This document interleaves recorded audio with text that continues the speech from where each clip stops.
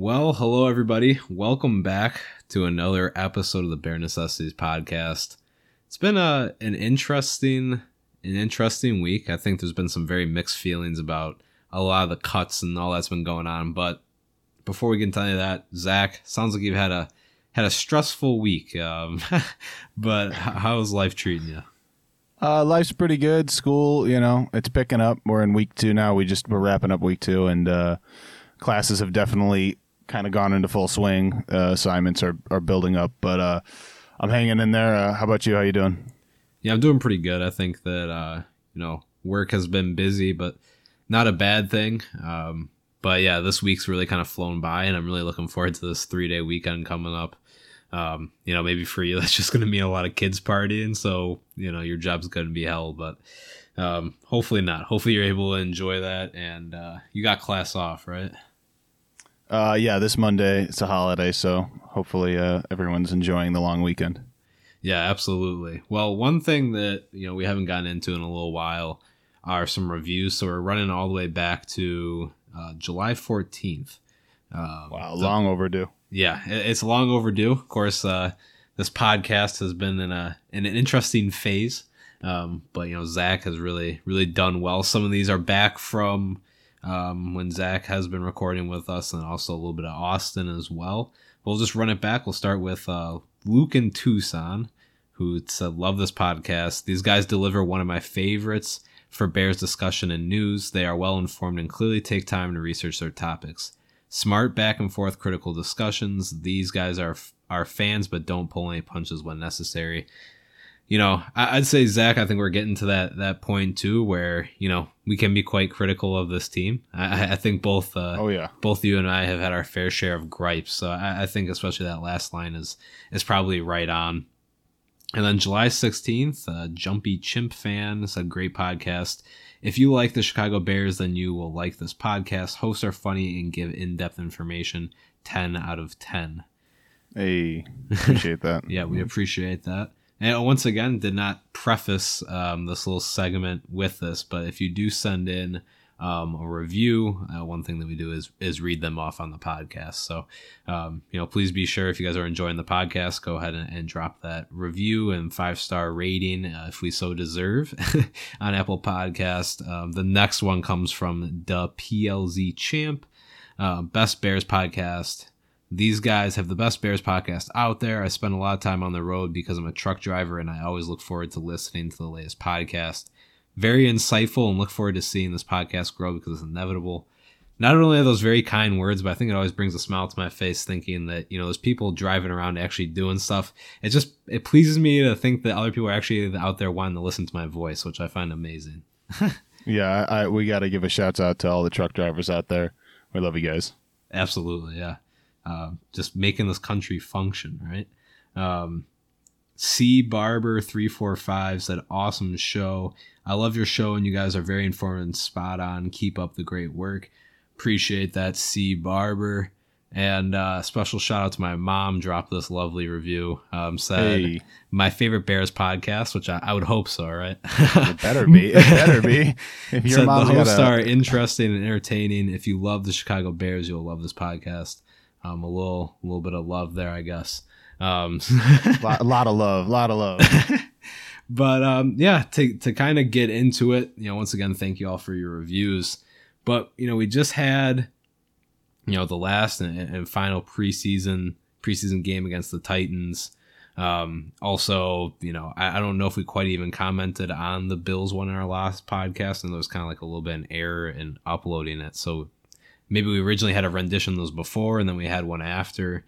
So yeah, ultimately this Titans game, Fields gets to hold that starting, QB role, at least in the game, and came out and I think played pretty damn well. I think everything has pretty much been to form with him. There's been, maybe a few downs, but he really seems to consistently be going out there and showing us, basically the product that we think that we're going to get out of him. So I know ultimately Matt Nagy made the comment that he lived up to all of our expectations, and that whole argument with the whole argument about him being the starter out of the question, just focus on his on-game performance. I don't think that he's really missed a beat. I mean, I agree. I think that with the opportunities he's been given, he's looked pretty damn good.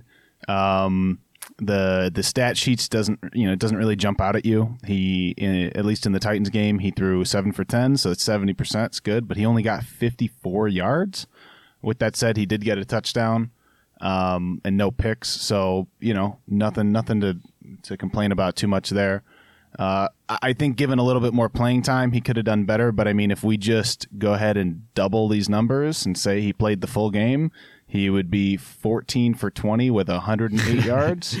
So Killer. Killer stats. So I mean, I'm glad Bears fans are very excited, and I'm excited too. And the Bears looked really, really great in the second quarter. That last touchdown throw to Horsted was amazing. It was just a beautiful throw outside the pocket. That's really what saved the game, right? That's why we can kind of come out here and be like, oh, he's still living up to expectations. He made one very, very good throw. Maybe the rest of the game was nothing amazing. That stat line, and stats are stats, but that stat line, the offense wasn't chugging down the field by any means. But but he was getting the job done for the most part. And not every week is going to be beautiful. And I think at the very least, he came out there, played the half, and didn't make any huge mistakes. But that throw is what allows us to say that, I think that was a nice little bit of icing on the cake to send out his preseason, right? And we can kind of, go out on a high note, almost like it feels like. Because it was kind of like the big last, like, hoorah, because now we know that Dalton's coming back in and starting this first game. Right. I mean, yeah, I'm the negative Nancy on this show, I guess. But personally, I was just kind of in my head going over, and I was thinking, if he didn't complete that throw, how would we feel about this last game he played? Well, that's fair enough. That's kind of the point that I'm making, right? I think that it was just enough where we can feel really good about it. Without that throw, no, he's seeing a much more mediocre than he's having like about a sub 100 yard pass. Completely scoreless first quarter, and then almost a scoreless second quarter. He definitely covered his ass a little bit on that throw, because I gotta be honest, I was thinking that I was seeing kind of not the greatest game out of Fields personally. I mean, 54 yards and a half is not great. I understand the excitement behind him, but again, if this was Trubisky playing like this in the preseason, I think we would have a different spin. I think that's fair. That's fair enough. Right. The name and what's attached to it, always brings a different set of feelings. I think we make a lot of biases as sports fans. Each player can come out, and I think Sam Darnold is someone that suffers from this, right? He's a really heavily biased player. You have to put everything into context, 100%. Now, I'd say that, right, him going out there and, not having a great game for most would not, cause all this excitement. But we've kind of had all these positive feelings with him towards it.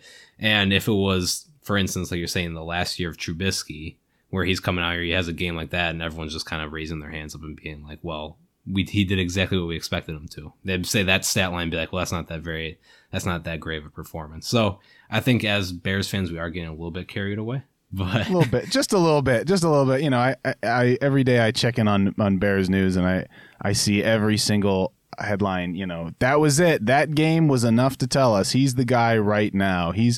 I just, that's not the way I really saw it. I thought that he always shows flashes, but first of all, the team isn't perfectly assembled around him yet, and I know stats can lie, but he was on track to have 108 yards and 2 touchdowns, which doesn't win games. It just doesn't. And I can't help but think, as somebody who really did love Mitch Trubisky and still does, I'm still hoping for the best for his career in the future. But I can't help but think that if this was Trubisky out on the field, who just threw 7 for 10 for 54 yards and only 1 touchdown, that Bears fans would be calling to fire the entire front office.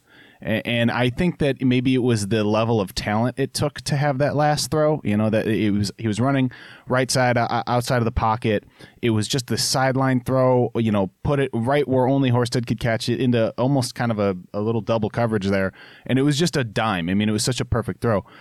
Nevertheless, it's like, okay, but it was one touchdown throw and a half, and he had 54 yards. He played the whole first half. I can't help but just think that there's some level of bias that's a little hard to ignore here. But sometimes that's like what's needed to get it done, though. Sometimes you just have like those. Once again, I think like we need to apply context because it could be any other star quarterback. If it's Russell Wilson that's having a really bad half, but that ended up being the deciding play, then we're going, well, that's just what stars do. They might not be having a great game. But when the moment comes on them, which, second end of the first half in preseason game isn't that moment. But still, like, you rise up and you make that great play to make something happen. But I think overall, to kind of sum it all up, we are probably as fans maybe a little bit over on him than we should be. But then again, I think he lived up to most of the expectations that we set for him.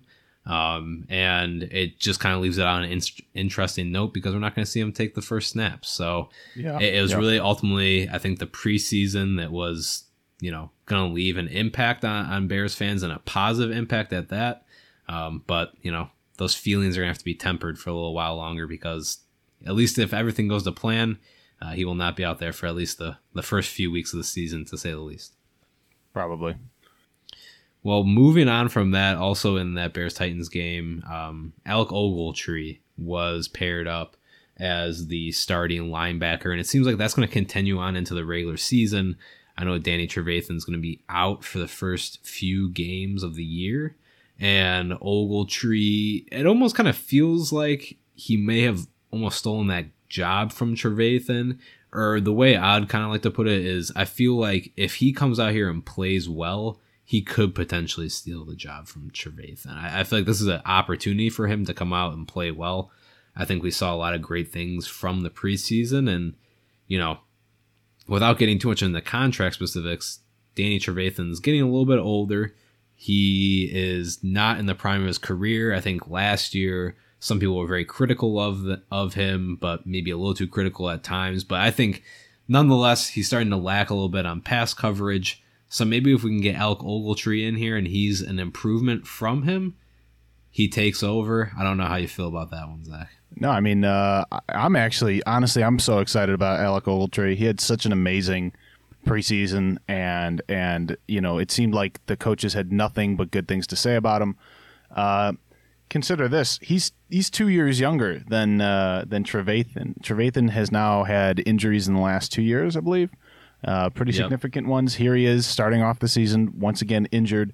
I think in combination with the way he played, Ogletree that is, and Trevathan's injury history, I don't see why we don't just start Ogletree and have Trevathan battle back for the starting job. I mean, this is a business, and no hard feelings to anybody, but like if you're not able to play, if you're constantly getting injured, and if somebody's out playing you, even if it's practice and preseason, give him a shot. See what he can do. He's younger. He's potentially got a little bit more gas still left in the tank. So I'm curious to see what Ogletree can do in the first 3 weeks, because as far as we know, Trevathan's injury is nothing serious and could only last through week 3 or so. I think that's right now the current rules are if he's placed on IR, he can return by week 3. Because it's a short-term IR, I believe. That's what it was designated as. Right. Yeah. I think I'm excited for it, right? I think I share a lot of the same feelings as you. Is best case scenario is we come out of here with a younger starting pair of linebackers that just moves a little bit quicker, breaks on the ball faster. I mean, I definitely feel confident what we have with Roquan, and the pairing of him and Trevathan wasn't bad. I think that most of the linebacker problems the Bears had was depth at that inside position. I think they, in past years, especially after they got rid of Kwiatkowski, they didn't really have anyone they could lean on. And that would have been the case if Ogletree hadn't really kind of stepped up and played as well as he had all throughout this, training camp and preseason. But now you get someone that's playing with some real momentum, and that's a big factor that we don't like take into sports. Is like, Yeah. Sometimes we reference it with different sports like soccer, like form, but player form is a big deal. And he's someone that had a really strong preseason, and a lot of sports is just mentality. And if he's coming out there firing off as well he was in preseason, makes a few good plays early, he's just going to keep growing that confidence and wanting to like hone in and get better. So it's really a kind of a great situation for Ogletree, where I think he's got a great chance of taking this all over, and it could be a win for him and also for the Bears. That's why my ultimate takeaway is. No, absolutely. I mean, imagine if we didn't have Ogletree, what kind of state we'd be in right now with that linebacker position. We're lucky that we got Ogletree, and I think Ogletree is a little bit lucky that he's got us in terms of just a chance to maybe potentially reinvent his career a little bit, prove that he is a more than capable starter. From what we've seen in practice and preseason, I mean, he looks like a stud right now. So as you were just mentioning, like, momentum is a big thing in sports. Sometimes it's a little bit underrepresented as, how important it is, but he's got the wind at his back, and I'm hoping he can just carry us, Yeah, absolutely. And maybe someone that's going to be coming into the next, the rest of the regular season with a little bit of wind at his back and into the next game, week 1, would be Jesper Horsted. I don't know how much we're gonna get to see of him. Obviously, he's deeper down in the depth chart. Right. Best case scenario, that third tight end. But he really came out 104 yards receiving, 3 touchdowns. I mean, just a monster game. Had that catch from Fields when Foles came out on the field. Still came out and played hard, scored another touchdown. Like, he was on fire for that game. And we've seen a little bit of that from Horsted in the past, where he's had a couple good preseason games and maybe it just hasn't quite translated to the regular season, or he's had flashes in regular season where he kind of comes on a little bit later in the season and kind of becomes a red zone target. But, after a game like that, do you go out there, do you throw him out and actually give him some playing time? And see what he can do, because I mean, that was a pretty explosive performance. I mean, even it was a preseason game, so once again we got to worry about context, but it was a good showing. Yeah, I mean, wow, what a game! Like 3 touchdowns. He had like triple the total yardage over the next best player or the next best receiver in the game. It was insane. Over 100 yards. Honestly, I've mentioned this in our last podcast. I think our tight end room looks really, really good. Cole Kmet is obviously our future number 1. I think he's already taken the number 1 spot in the tight end room. Jimmy Graham is obviously a serviceable veteran who led our team in receiving touchdowns last year. So the two of them paired together, I feel super confident about. And now here's Jesper Horsted coming in, showing that he can hang with the boys, and obviously we have Jesse James as well, who looked very good in the preseason as well. Very true. So I think we got 4 tight ends that look like they are dangerous threats in the receiving game, and I gotta say, just talking about a little bit of the 53-man roster cuts, not to jump ahead too much, but I can't really figure out J.P. Holtz. I know he's been a special teams contributor, but to see him make the roster was a bit of a shock. But not to take away from talking about Horsted, because he deserves all the credit in the world for that game 3. Well, and the interesting thing, I mean, now that you bring that up, like with Jesper Horsted and J.P. Holtz, it's gone back and forth. Where in the past couple of years, where I'm like, because they've both been on this Bears team before, where I'm like, which one's actually better than the other? Because we don't. Once again, jumping way ahead, don't need to have 5 tight ends on this team. That's excessive. At all. 4 tight ends, sure. Your bare minimum is 3. 4 gives you a little extra security, but it really should stop there. You don't need a 5th. And logic would tell you, by the way that Jesper Horsted's been playing, that J.P. Holtz would be that cut. Which I guess they both played well enough, earned their spot on the team, where that's not an issue. We're not out here complaining that Jesper Horsted got cut, fortunately. But yeah, an interesting kind of note to take, and we'll certainly dive into that a little bit more later. And, once again, another seamless transition. We're just, these topics today are just flowing into each other. Smooth. It's perfect. another kind of controversial, roster thing is that the Bears need to have 3 quarterbacks. Now, not too much they can do about that. Nick Foles in that last Bears-Titans game, he had himself a bit of a game, right? Oh, boy, did he. Hang on now. He did not look awful. And I think a lot of that was he was able to maneuver the pocket pretty well. The offensive line was not perfect, but they were able to give him enough where he was able to manage it, and was really able to just kind of take his time and either make the quick throw or find the right receiver. Just made a lot of really smart reads in that game. When he was on the field, it seemed pretty quick, decisive. Offense looked very functional. You can't complain too much about what he did out there. You can't complain at all. Look, his first series was perfect. If I'm not wrong, he threw 7 for 7 or 8 for 8 with a touchdown throw. Scary. He came out there and sliced and diced that defense like it was nothing. Now, critics are going to say, well, it was third string defense out there. Which is a fair criticism. Is a fair criticism. Yeah. That's true. And I think he even had a quote before the game saying, I expect to basically just tear apart a third string defense. They're not going to do anything. Regardless, he went out there and did his job, and he just crushed it. Again, not to feed too much into the stat lines here, but comparing Fields and Foles, Foles threw for 142 yards, 2 touchdowns, 0 interceptions, 10 of 13. That means if he were to have played the whole game, in theory, of course it doesn't translate always, as it does off paper, but yeah, he would have been 284 yards as opposed to what would have been Justin Fields' 108. Big difference. I think not to just be the Justin Fields hater, because I love the kid. I think he's absolutely our starter in week maybe 4, but Nick Foles looked way more composed. He looked like he was running the offense like a well-oiled machine. No complaints. I mean, the entire game, not a single complaint. He played perfect. It's amazing that we have Nick Foles as our third-string quarterback. Obviously, I would like to see him get traded for some compensation just for the sake of cap room, but we are sitting pretty in terms of depth at quarterback. I mean, behind Justin Fields is the Super Bowl MVP Nicky 9-inch. We are, I don't know. I just thought, to me, it's a little bit amazing when Fields plays admirably. He plays fine.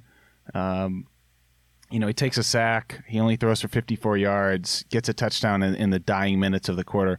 And there's a parade waiting for him. But here, Nick Foles comes out, plays a perfect series, and we don't start talking about him until 23 minutes into the podcast. I think it's just, it says something about our bias. I love me, my Chicago Bears fans, but oh my goodness, do we just kind of hate on some of the old heads and just look for the future constantly? But it's cool. I appreciate it. Look, let me put this. You're speaking to it in a very logical way. And I think that there's some real things to take out of it. First off, we don't need Nick Foles at all. You address that. It would be good if we got any kind of compensation at all for him. At all. Yeah. A conditional pick, fine. Okay. Great. With that being said, I think you look at the way Nick Foles managed the offense and you look at the way Fields managed the offense, and it just shows you what Fields could gain with experience. It shows you, and I think that Fields should be ahead on the depth chart 10 times out of 10. I'm in the camp that would be fine with him starting the first game of the season. But you have to acknowledge the fact that one thing that Nick Foles did, the reason why Jesper Horsted had such a big game, Nick Foles identified that mismatch and worked it all day. He worked it all day. And Justin Fields was not quite able to build that up as much in the time that he had out there with Jesper Horsted. So it just kind of shows you that, the best quarterbacks in the game, they pick their matchups. Tom Brady in the past Super Bowl with Tampa Bay, he's picking his matchups. He did the same thing when he was on the Patriots. You can go down the list. Patrick Mahomes, Tyreek Hill might have a huge game one week, and then the next game kind of fades off a little bit back because that's Kelsey's week. He finds the mismatch and he's going to work it. And that's what Nick Foles did in this game. I mean, it was just football intelligence, IQ. He worked it. He knew where the defense was going to break down. And it's what we're not quite seeing in Fields yet. And it should make Bears fans excited because he can get even better and elevate his game. But admittedly, he's not there yet. No, I mean, you nailed it. And I'm glad you brought up Tom Brady because I think that's something Justin Fields has been getting by in part on his natural ability. He can run outside of the pocket. He can dodge defenders. He's kind of showing you how just naturally gifted he is, right? But in all honesty, I don't see a ton of veteran football IQ. It's just and how can you? He's a rookie. He hasn't played one single regular season snap. Nick Foles, as you just said, identified a mismatch, looked at it, exposed it, and just started picking the defense apart. I mean, he had his way with them. Yep. You argue that it was third string all you want. It doesn't matter. You could see the veteran IQ on display. Why did Tom Brady just win a Super Bowl? If you had to pick, who's the more athletic and naturally talented athlete right now? Is it Justin Fields or is it Tom Brady? Well, Justin Fields, yeah. I think you'd be crazy not to say Justin Fields, right? Who do you think has a better chance of winning the Super Bowl this year? Tom Brady or Justin Fields? It's clearly Brady. Why is that? You gonna make me say it? No, I mean, I know. All right. Look, I'm not a big Brady fan either. He's goated. We get that. It's not even like that. Like, it's just like it's too obvious. But right. I don't mind Brady. No, he's like I said, love to hate him, hate to love him.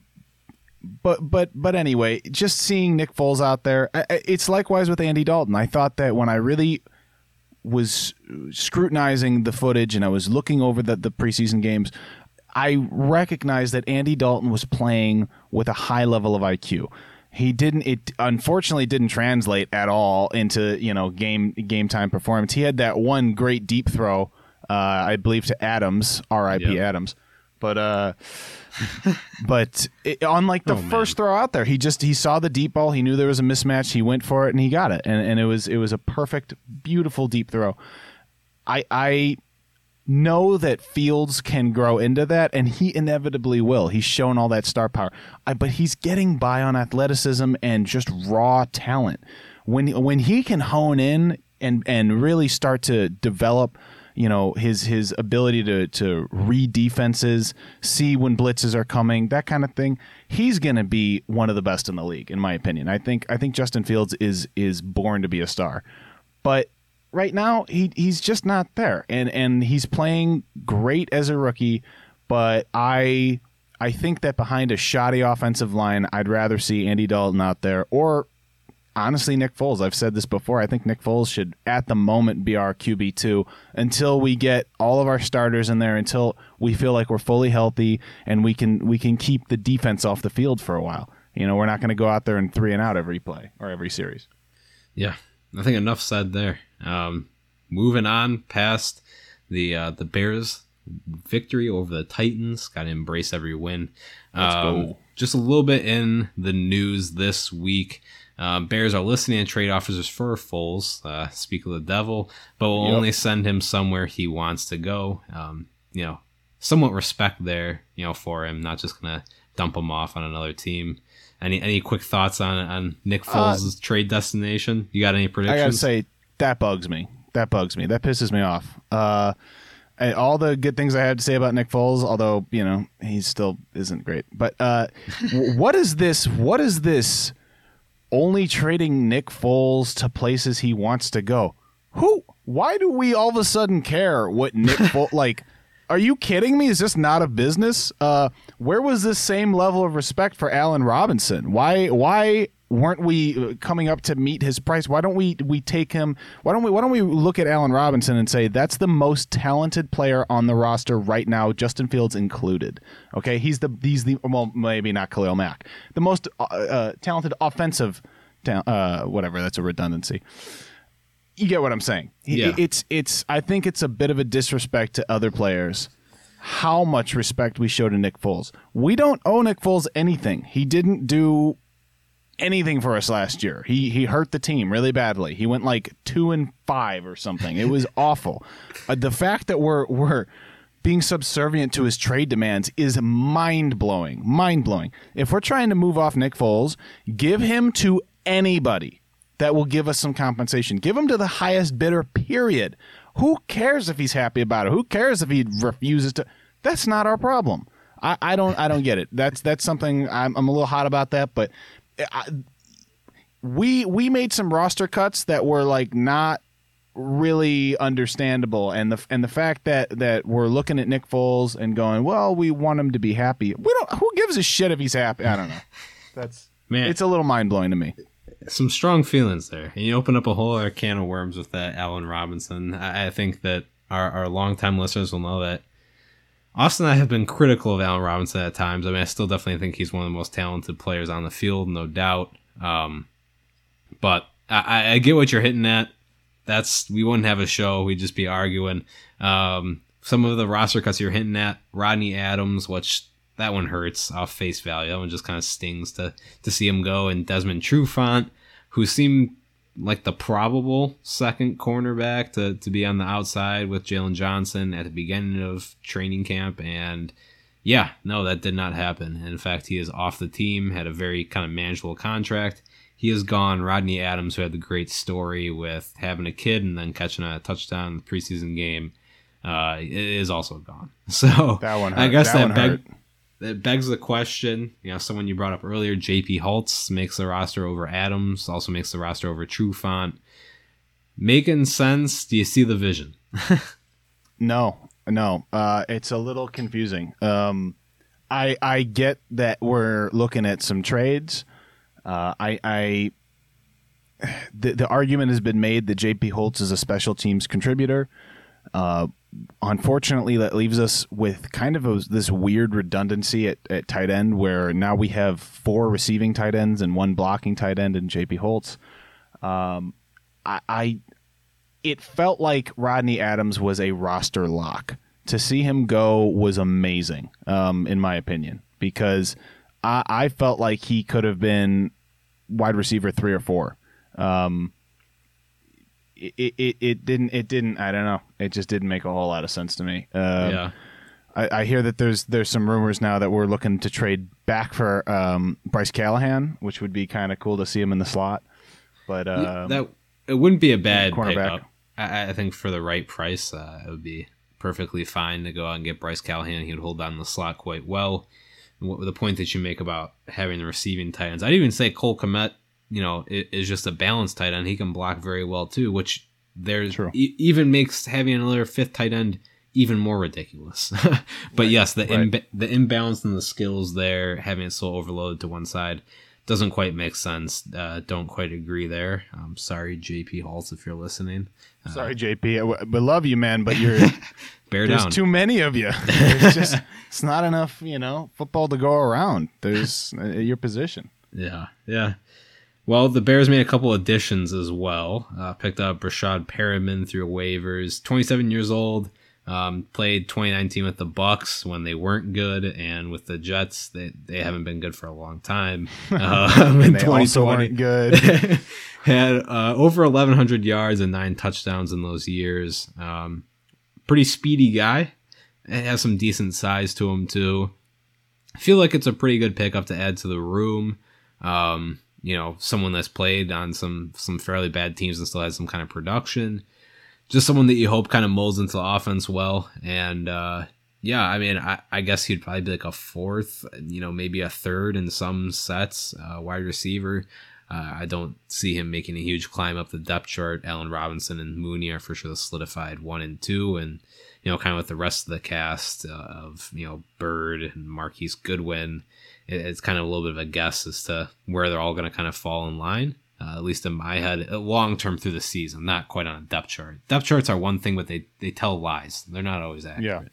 Yeah, right. So I don't know. How do you feel about Brashad Perriman? I'd say that I'm happy, but not too much to be excited about.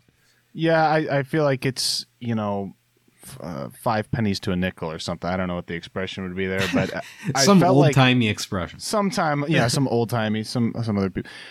I just felt like in Adams, we kind of knew what we had, and we knew the connection that he already had with Fields and even Dalton. it just felt like that was something we should explore. That seemed to be a guy that was kind of coming up clutch for us. And we're trading for a little bit of unknowns. We don't know, we see their stat lines, but we don't know how they mesh with this offense. We don't know how the quarterbacks feel about them. If there's some sort of, as far as I understood, Adams was training with Justin Fields like on the side. Like they were working together. They were working out together. Something like I feel like chemistry is important. It's more important in games like basketball, right, where you see that you can have the most well-assembled team with just talent all over the place, and they come up short. Why? Because they hate each other, or there's no chemistry there. In football, it's similar between quarterbacks and receivers. They got to kind of know each other. They got to sort of get what their strengths and weaknesses are, and when they like to cut, how hard they like to cut, this and that. So, it's just there's timing. So much it's a huge thing. So. I'm happy we picked up some other guys. I just don't know what to say about them, really. I don't really know these guys other than what I see on paper. I didn't watch any Jets games. I don't think anybody in the world was watching the Jets last year. Well, Brashad Perriman, I'll say, like, I've watched him play. I like his game. I don't think he's necessarily spectacular, like, in anything. I think that his speed is a very nice pickup. But once again, like, we have those speedy receivers. I don't know. Right. We overvalue a little. Well, I don't know about overvalue, but we value very highly speed in the Nagy system. It seems like he has purposely gone out and looked for speed above just about everything else. Route running, catching, hand, all that's secondary to speed. And we'll see if it works. Well, I guess Nagy feels like he hasn't gotten the level of speed that he's wanted in previous years, and it looks like this year he's really gone super hard on it. So where's Darius Hayward-Bay when you need him? but the Bears also add returner Simba Webster off waivers. Not a surprise. The returning game in the preseason was very less than spectacular. In fact, it was like a tragedy. And he'll more than likely be the starting returner. Show decent amount of promise with the Rams, and signed with the 49ers, but got cut this offseason. Good pickup. Once again, another fast guy to add to the wide receiver group. I don't know how much he will contribute on the offensive side of the ball, but it seemed like the Bears found it worthwhile to take a roster spot for someone that's primarily going to be a returner, which I agree with for the most part.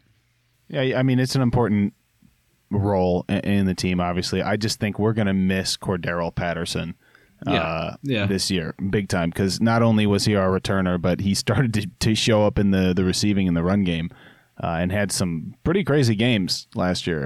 It was impressive to see. So I hope we get a good special teams unit out there, but I think I'm going to be missing Cordero Patterson, man. That guy was legendary. Yeah, I mean, certainly in the return game, I think he brought the best. I think he was underutilized by the Bears in the receiving game.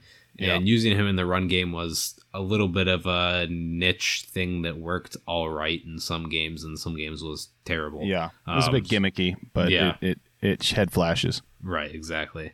It was not quite like the Ty Montgomery story, like his first year as he converted from wide receiver to running back with Green Bay. And then not too much came after that. But yeah, not too much else to be said there. We're gonna wrap up. It's gonna be a little bit lengthy though. We're just kind of gonna go through the current Bears roster and their position groupings and give them some good old grades.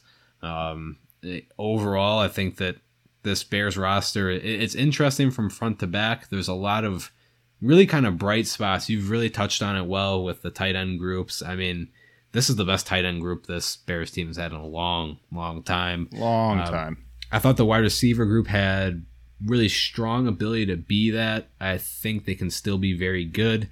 The roster choices, maybe not having Rodney Adams hurts a little bit. He wasn't someone that we were counting on, but looked like someone that might be a good weapon for us to have. So, yeah, we'll just go ahead and rip through them and deliver some opinions along the way. Starting off with that quarterback grouping, beat this topic to death this preseason, this quarterback group. Andy Dalton, Justin Fields, Nick Foles. I think there's two ways that you can look at grading this, right? You can look at kind of grading it with the bias that you don't agree with Andy Dalton being the starter, or you just take all the positions at face value and say, this is what they have and this is the depth that they have. I think you can give that room like a B with the ranking of being like, they have a Super Bowl champion who's literally the QB3. The up-and-coming quarterback is looking very promising and played, pretty well most of the time throughout the whole preseason. And then Andy Dalton that maybe we're not necessarily thrilled with, but seems serviceable, didn't look great in the preseason. So I think you can give it a B there. You can look at it in the lens of, well, with Nick Foles gone, with the bias of, well, I don't like Andy Dalton being the QB1 and easily give them like a C or a C-. But I think a B, if we're just looking at who they have to work with, I think it's a B for that quarterback room. I don't think I could say it any better myself. I'd say I'd almost bump it up to a B plus. Okay. I know I've been crapping all over the quarterback room a little bit, but no, I think Bears fans are going to be pleasantly surprised by the quarterback play. Whoever's out there on the field, honestly, I think Nick Foles is his reputation speaks for itself. He's a Super Bowl MVP. He's the Tom Brady killer, and he's our friggin' third string quarterback, so we better be good. I'd say B is pretty fair. There you go. Glad we can agree on that. Running back room, David Montgomery, Damian Williams, Khalil Herbert, not included as Tariq Cohen, which is almost a whole other subject that we could have talked about itself. Tariq Cohen on the physically unable to perform list. Seems like he probably had to have another surgery, but the Bears do not want to disclose it, which they're means being dodgy about that. Yeah, which means he probably had a surgery. Guaranteed. Yeah, that's too bad because he's a Swiss Army knife for us, and there's been just a lot of shrouding around his condition, his health when he's coming back. I wish the best for him. I wish he was on our team. I have a feeling we're not going to see Tariq Cohen until very late in the season, and there's a good chance we don't see him at all. Yeah. No, I very realistically believe we might not see Tariq Cohen this year, especially if he is, as a whole, another surgery he has to recover from. Not a lot of details there. I'm sure for a good reason. They want to leave teams guessing if he'll be out for the whole year or be able to come in at some point along the way. I think looking at this room, I've always been a fan of David Montgomery. I think he definitely has some things that he has shortfalls in his game, but I think he's a strong running back, strong starting running back. Damian Williams, Khalil Herbert. I like that the Bears really brought some depth to the running back room. It was screaming for it last year. It had none. Yeah, big time. Damian Williams, Khalil Herbert, both bring a little bit different in the game, but they're both pretty serviceable in the fact that they can catch balls out of the backfield. Khalil Herbert kind of had that, he might be the return man kind of potential, but it's not really looking like that right now. But also, I think that he still played well within the offense. I think this group is, again, another, I want to say it's a B group again. They're not exceptional to me. They're not in that A caliber. I think if they had a really strong number 2 for David Montgomery, I could give them an A, but I think that Damian Williams is a good backup, and Khalil Herbert also serves in there for a little bit of spice. I think that's what I'd go for him on them. If Tariq Cohen was in here, this would be an A plus room in my opinion. Maybe not A plus, but definitely A range. Damian Williams, I'm sure he's got a little experience under his belt. Other than that, he's a nice guy. Yeah, I'm sure he's a great guy. Khalil Herbert, we got a rookie third string. We don't have a lot of intel on this. David Montgomery, I think Montgomery is great. I think he's going to grow into be one of the better running backs in the league. The way he breaks tackles is just amazing. But yeah, we don't have a lot of experience with Tariq Cohen. We'd be looking pretty, but without him, it's a bit of a question mark. I think B is pretty fair. Moving on to the wide receiver room. This is going to be an interesting one. I'm curious to see how you're feeling about the wide receiver group. Allen Robinson, strong start. Darnell Mooney, I think a lot of Bears fans are pretty high on him.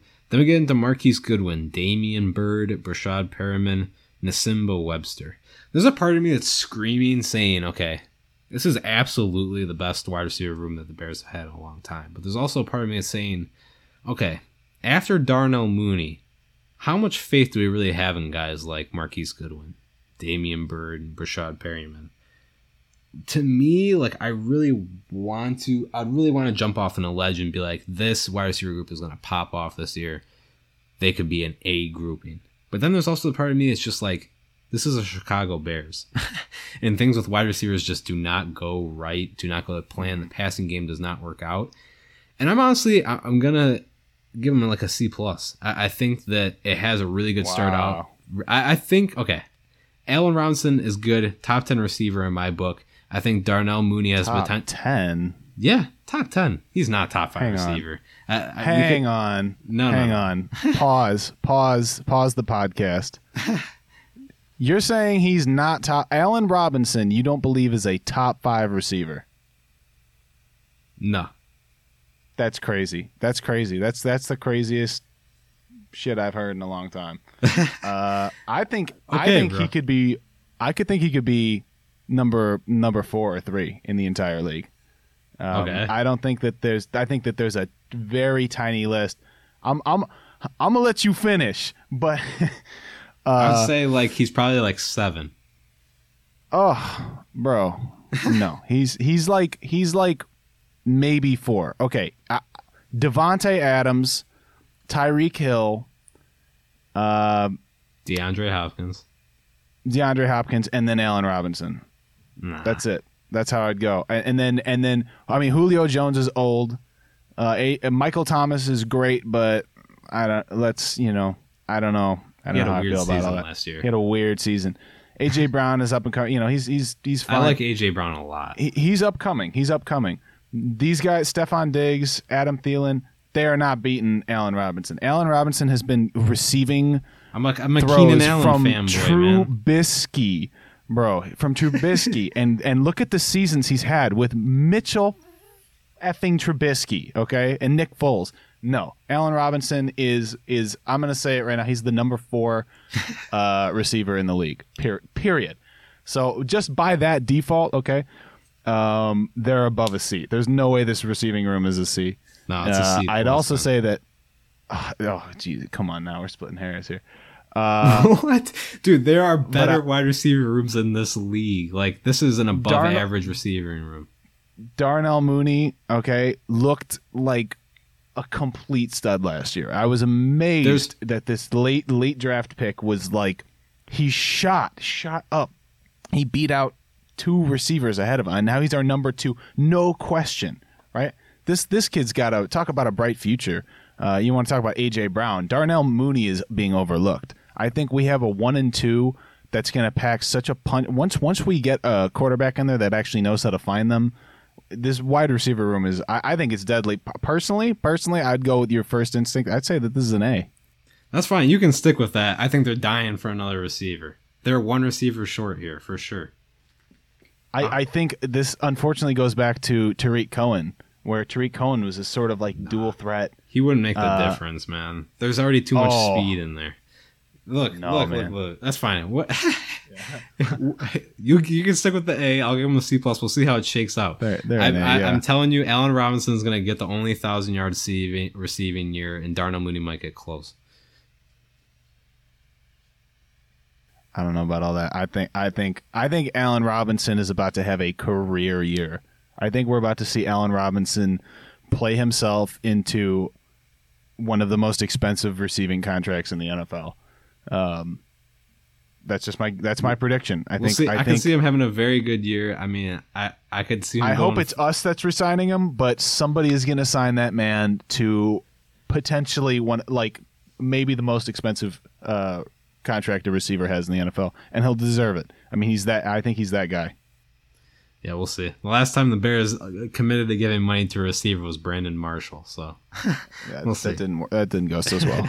But at the tight end room, Jimmy Graham, Cole Kmet, Jesse James, Jesper Horsted, J.P. Holtz.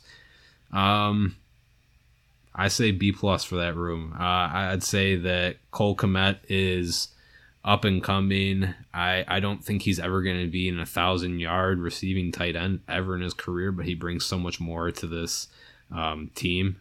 If he goes for 500 receiving yards and then also brings his blocking ability, that's a great year. It's a great year for that Bears team. Jimmy Graham, last year he was so crucial to this team. Literally without his red zone touchdowns, they would have been nothing on offense. So I think that a lot of people get a bias with him because of his contract, but if you just look at his play, he at least played the role that they needed him to play. Jesse James has came out and looked good. Jesper Horsted has looked good. Got some real depth here. JP Holtz is just a little extra icing on top. I feel really confident saying it's a B plus, which is saying a lot because that was a room that last year, well, maybe not last year, but the 2 years before that, back in 2018 when it was just Trey Burton in them, or the year that Trey Burton got hurt and they had literally no one. Those were like C minus kind of rooms. So a big step up there. Yeah, I think the years you just listed with Burton, those were like almost C minus, D plus, D. Like those were we had really awful runs with tight ends. As much as I've praised the room, I think a lot of it is more about potential, what Cole Kmet could become. He had a great first year, but we still need to see some growth. He's definitely a well-rounded tight end. I'd go with a good B plus. Potentially at the end of this year, they could prove to be an A minus or an A tight end room. I think that they have that potential. I think with Jesse James and Jesper Horsted, what he showed in that last game, if we can get even a fraction of that, we could undoubtedly have a A-rated tight end room, and I'm really hoping we do. I think that the tight ends might almost outshine the wide receivers, Allen Robinson excluded. But that's what they say. We're about to make a statement here, but no, I'm kidding. No, so I think the wide receiver room looks great with any room with Robinson and now with Mooney in it. I'm super happy about. But our tight end room is also looking pretty studly. JP Holtz, I feel like could eventually be a roster casualty. I think that if we were looking at trades or something, we could end up seeing him go as he's just a redundancy. But who knows? It could end up actually being Horsted, and maybe in week 2 or 3 we look and just go, he has not contributed, and we actually cut Horsted and keep Holtz. I could see that happening too. Yeah, they could certainly make a move within the tight end room. They do have excess at the position, and one thing also needs to be said, man, wide receiver rooms and tight end rooms really complement each other. You have a good tight end room, it's really going to bring up that wide receiver room. They both help each other out. The fact that the Bears have gotten so much stronger there, it's just going to be so much nicer for this passing game. So overall, it's a good thing, and it just goes without saying. You take away less pressure on those receivers. They can basically have more opportunities to have bigger plays, and vice versa. You have attention in the wide receiver room. Tight ends get a little bit less attention, creates mismatches and matchup problems all over the field. This is a win-win. Moving on to the offensive line, which is not as much of a win-win. Yikes. Starting off at the tackle position, Jason Peters, the seasoned veteran, Jermaine Ifedi, Larry Borum, Elijah Wilkinson, Latavius Simmons, and Tevin Jenkins starts out on IR. So that just sounds not good. Reading that off the top of my head, that's not promising. Man.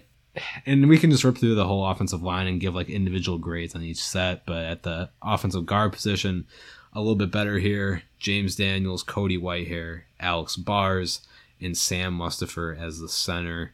I think that for the interior grouping, I don't feel bad giving that a B to B plus.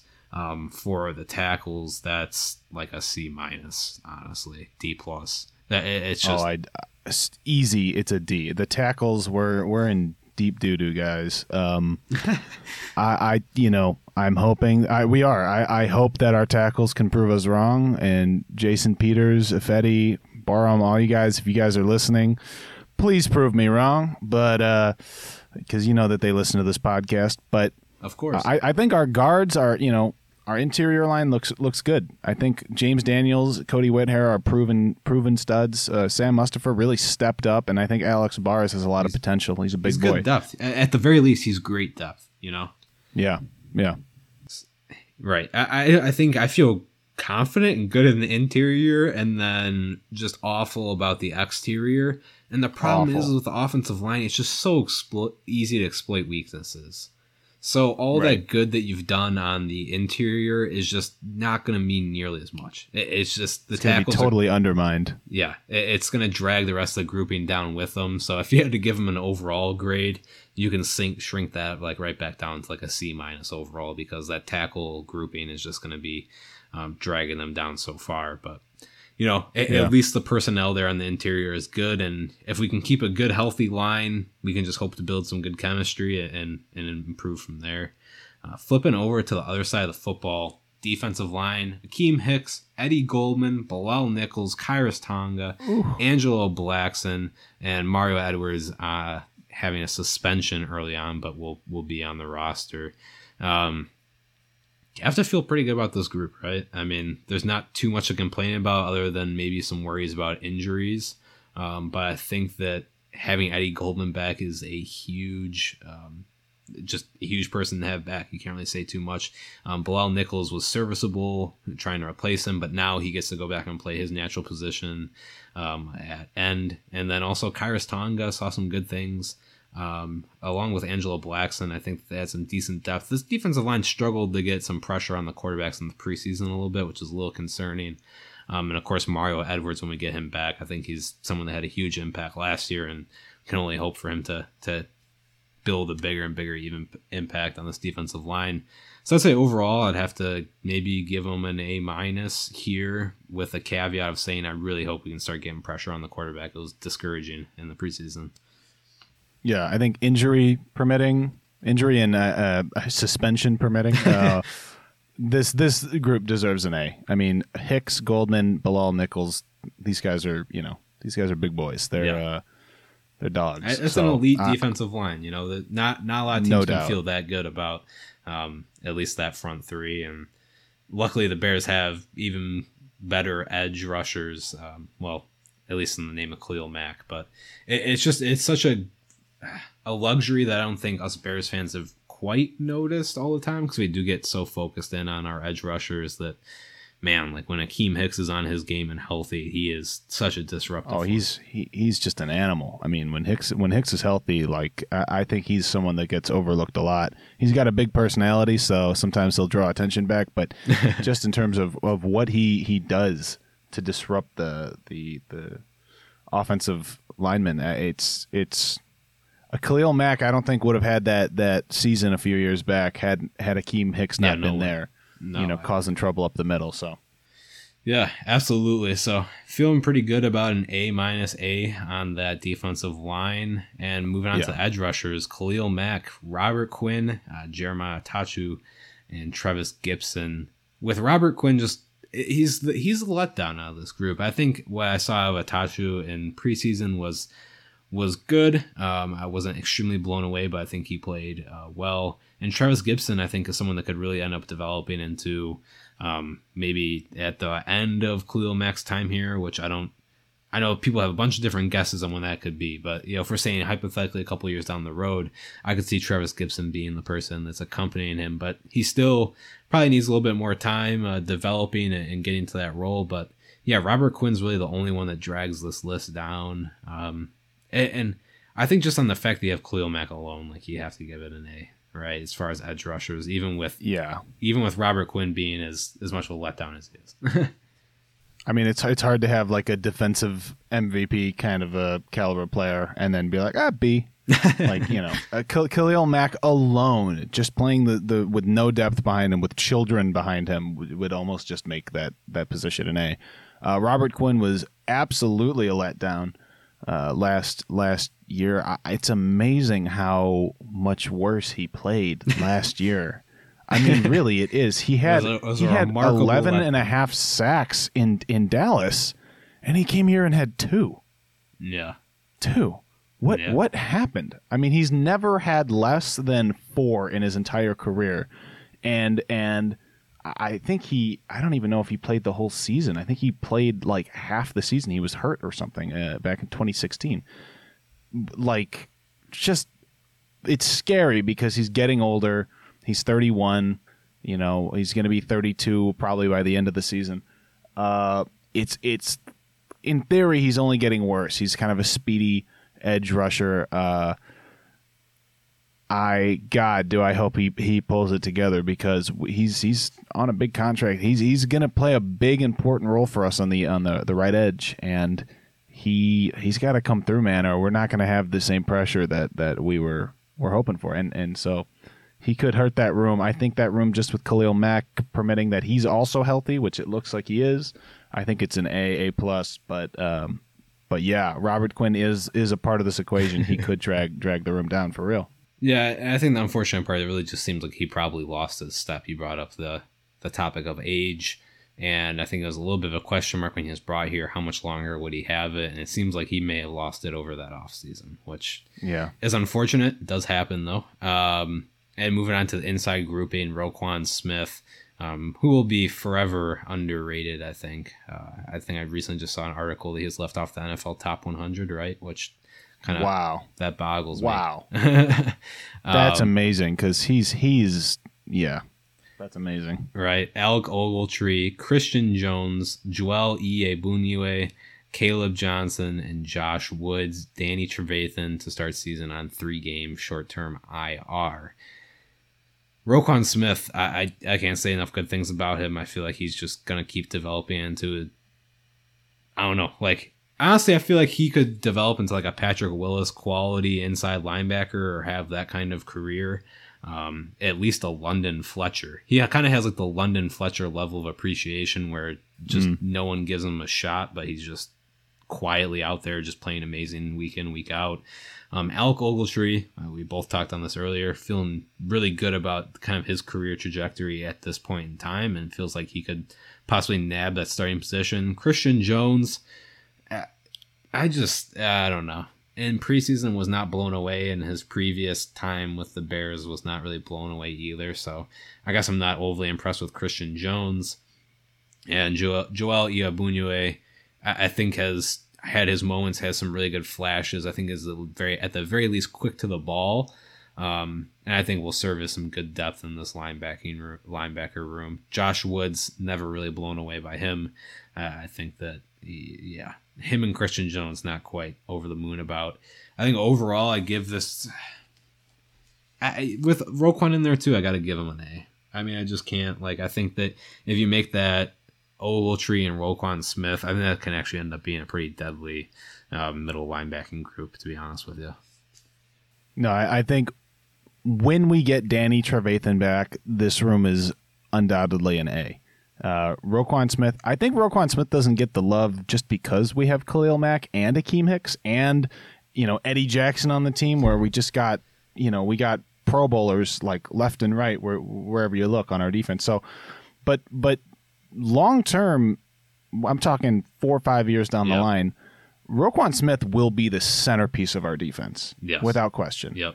Eddie Jackson, I think, is going to stay there too, hopefully for years to come. But Roquan is the centerpiece of this defense long term. We will never let this man go. I guarantee it, unless he's severely hurt. Roquan is just he's got a brilliant IQ. He makes tackles everywhere. He's so damn fast. For him to not crack the top 100 is amazing. I think he's just overlooked. The middle linebacker position just isn't as like coveted as it used to be. I mean, that ended with not like as sexy, Yeah, it just ended with honestly ended completely with like Patrick Willis. But then before that, it was like Ray Lewis and Urlacher. But you talk about like the 80s and 90s was all about what middle linebacker you had. I mean, like Mike Singletary is one of the most famed Chicago Bears players. Dick Butkus, it's the middle linebacker that ruled like the early NFL, and then as the game shifted a little bit, it became so much about edge rushers, outside linebackers, those type of players, defensive ends. So yeah, I think that does certainly play a little bit into it. But like you said, this is a pretty great grouping. I think a couple of depth pieces you can complain about a little bit. And actually, Caleb Johnson, didn't touch on him too much, but he was damn good in special teams. So I'm not surprised that they ended up keeping him. I know there was a lot of criticism about them keeping 7 inside linebackers, which at first I was like, what the hell? And then they announced the Danny Trevathan injury, and it made a bit more sense. Maybe they're carrying one more than they really should be there then, but yeah, I mean, that's just being pretty nitpicky, honestly. Yeah, I think that they're being a little safe just in terms of injuries, trying to make sure. Well, what if Ogletree goes down or something? Do we still have 5 people, on the depth chart? I think we could see someone get cut or traded eventually. E.A. Bunier, potentially, but. Or maybe Josh Woods. It seems like they love Josh Woods, but I would say Josh Woods. Like, that'd be my nomination. I may agree with you there. I think I agree. But yeah, so there's a little bit of excess of depth, but Danny Trevathan on IR is clearly reason for that. But I think this room is an A. Yeah, moving on to the cornerback position. This is where it really gets interesting. Yeah, this is where it gets interesting for sure. Jalen Johnson, Kendall Vildor, Xavier Crawford, Duke Shelley, and Artie Burns actually got cut. And just got brought back. Oh, really? Was that what it was? Yeah, didn't they? I think they just brought him back like yesterday or today. Okay. They cut him for some sort of a roster move thing, and now he's, as far as I know, he's back. Okay. So that makes a little bit more sense in context. When it was originally 4 corners, I was like, yeah, that's not enough depth. That was scary. Yeah, and still 5 is just doing what you need to, in my opinion. To have 5 corners, I think that's like the bare minimum you should have. Jalen Johnson, of course, bright spot, hasn't had a pick in the NFL yet, but a lot of pass breakoffs, great kind of. Maybe not great quite yet, but getting to that great corner. Kendall Vildor, saw some good things with him last year.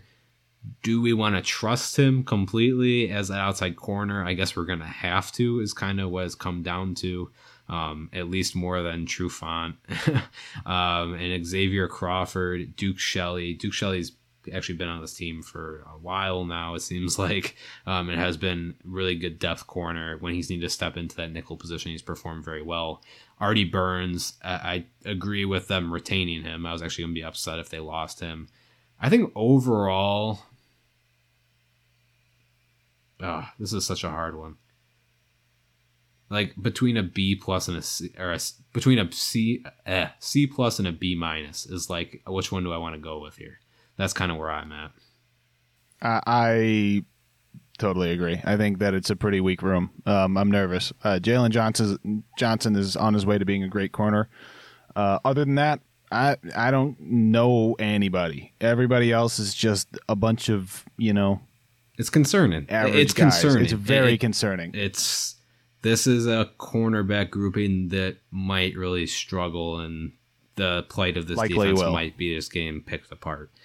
I mean, not to jump the gun, I would say they do have some safety help. Eddie Jackson, Tashawn Gibson. I believe in how they play. So in your base package is going to be Jalen Johnson and Kendall Vildor. But as soon as we start getting into kind of more of those nickel packages, and then boom, if someone like Duke Shelley goes down, Xavier Crawford, Artie Burns goes down, one of those 3, we're really extending this room. They're probably going to have to sign a free agent at that point in order to fill a gap. It's just a little bit of a mess here, and I'm just not bought in. I got a question for you. If someone, perhaps Richard Sherman, were to be made available, how would you feel about signing him? See, Austin was always the much bigger Richard Sherman fan than I was.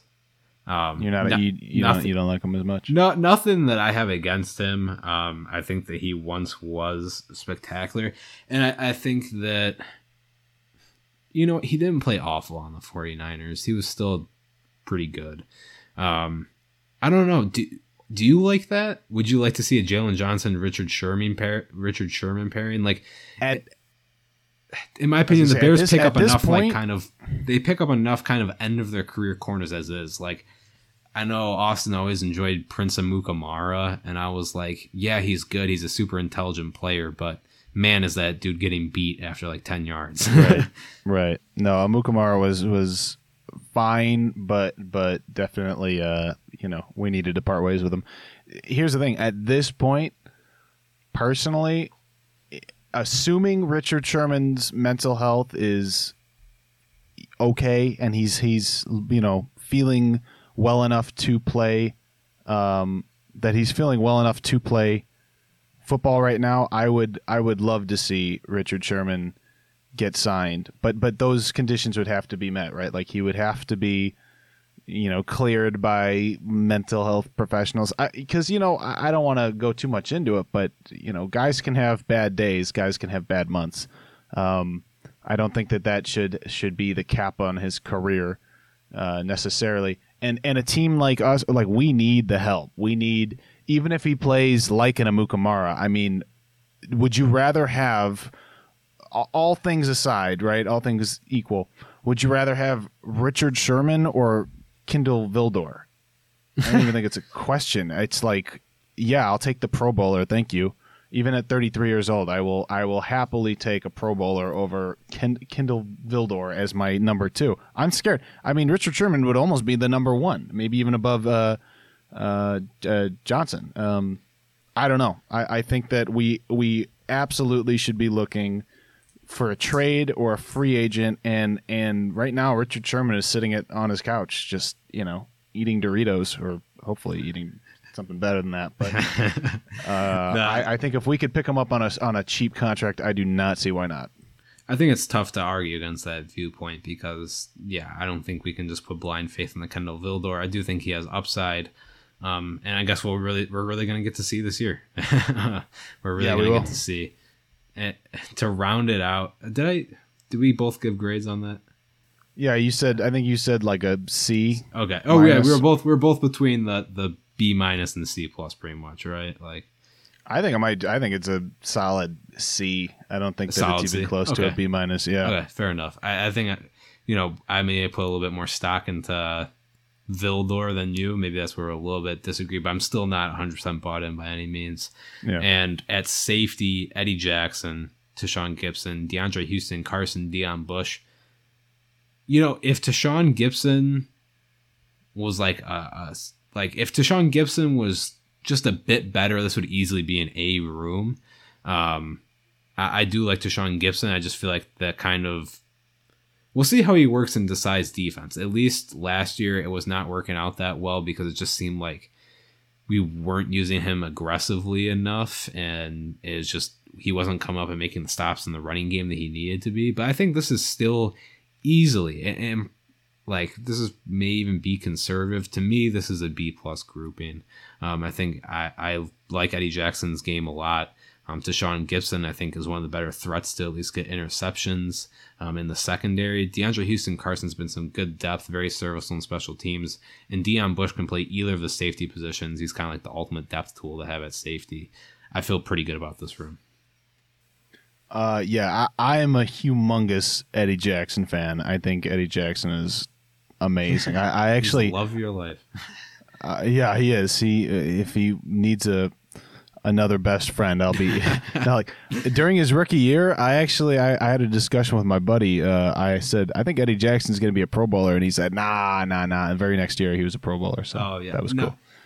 When they originally drafted him, I felt like it was an amazing pick. I was very happy when they got him. So yeah, he fell down the draft board, so that was amazing. He's not touted quite as high as Pro Football Focus or whatever, but I think he's a little bit.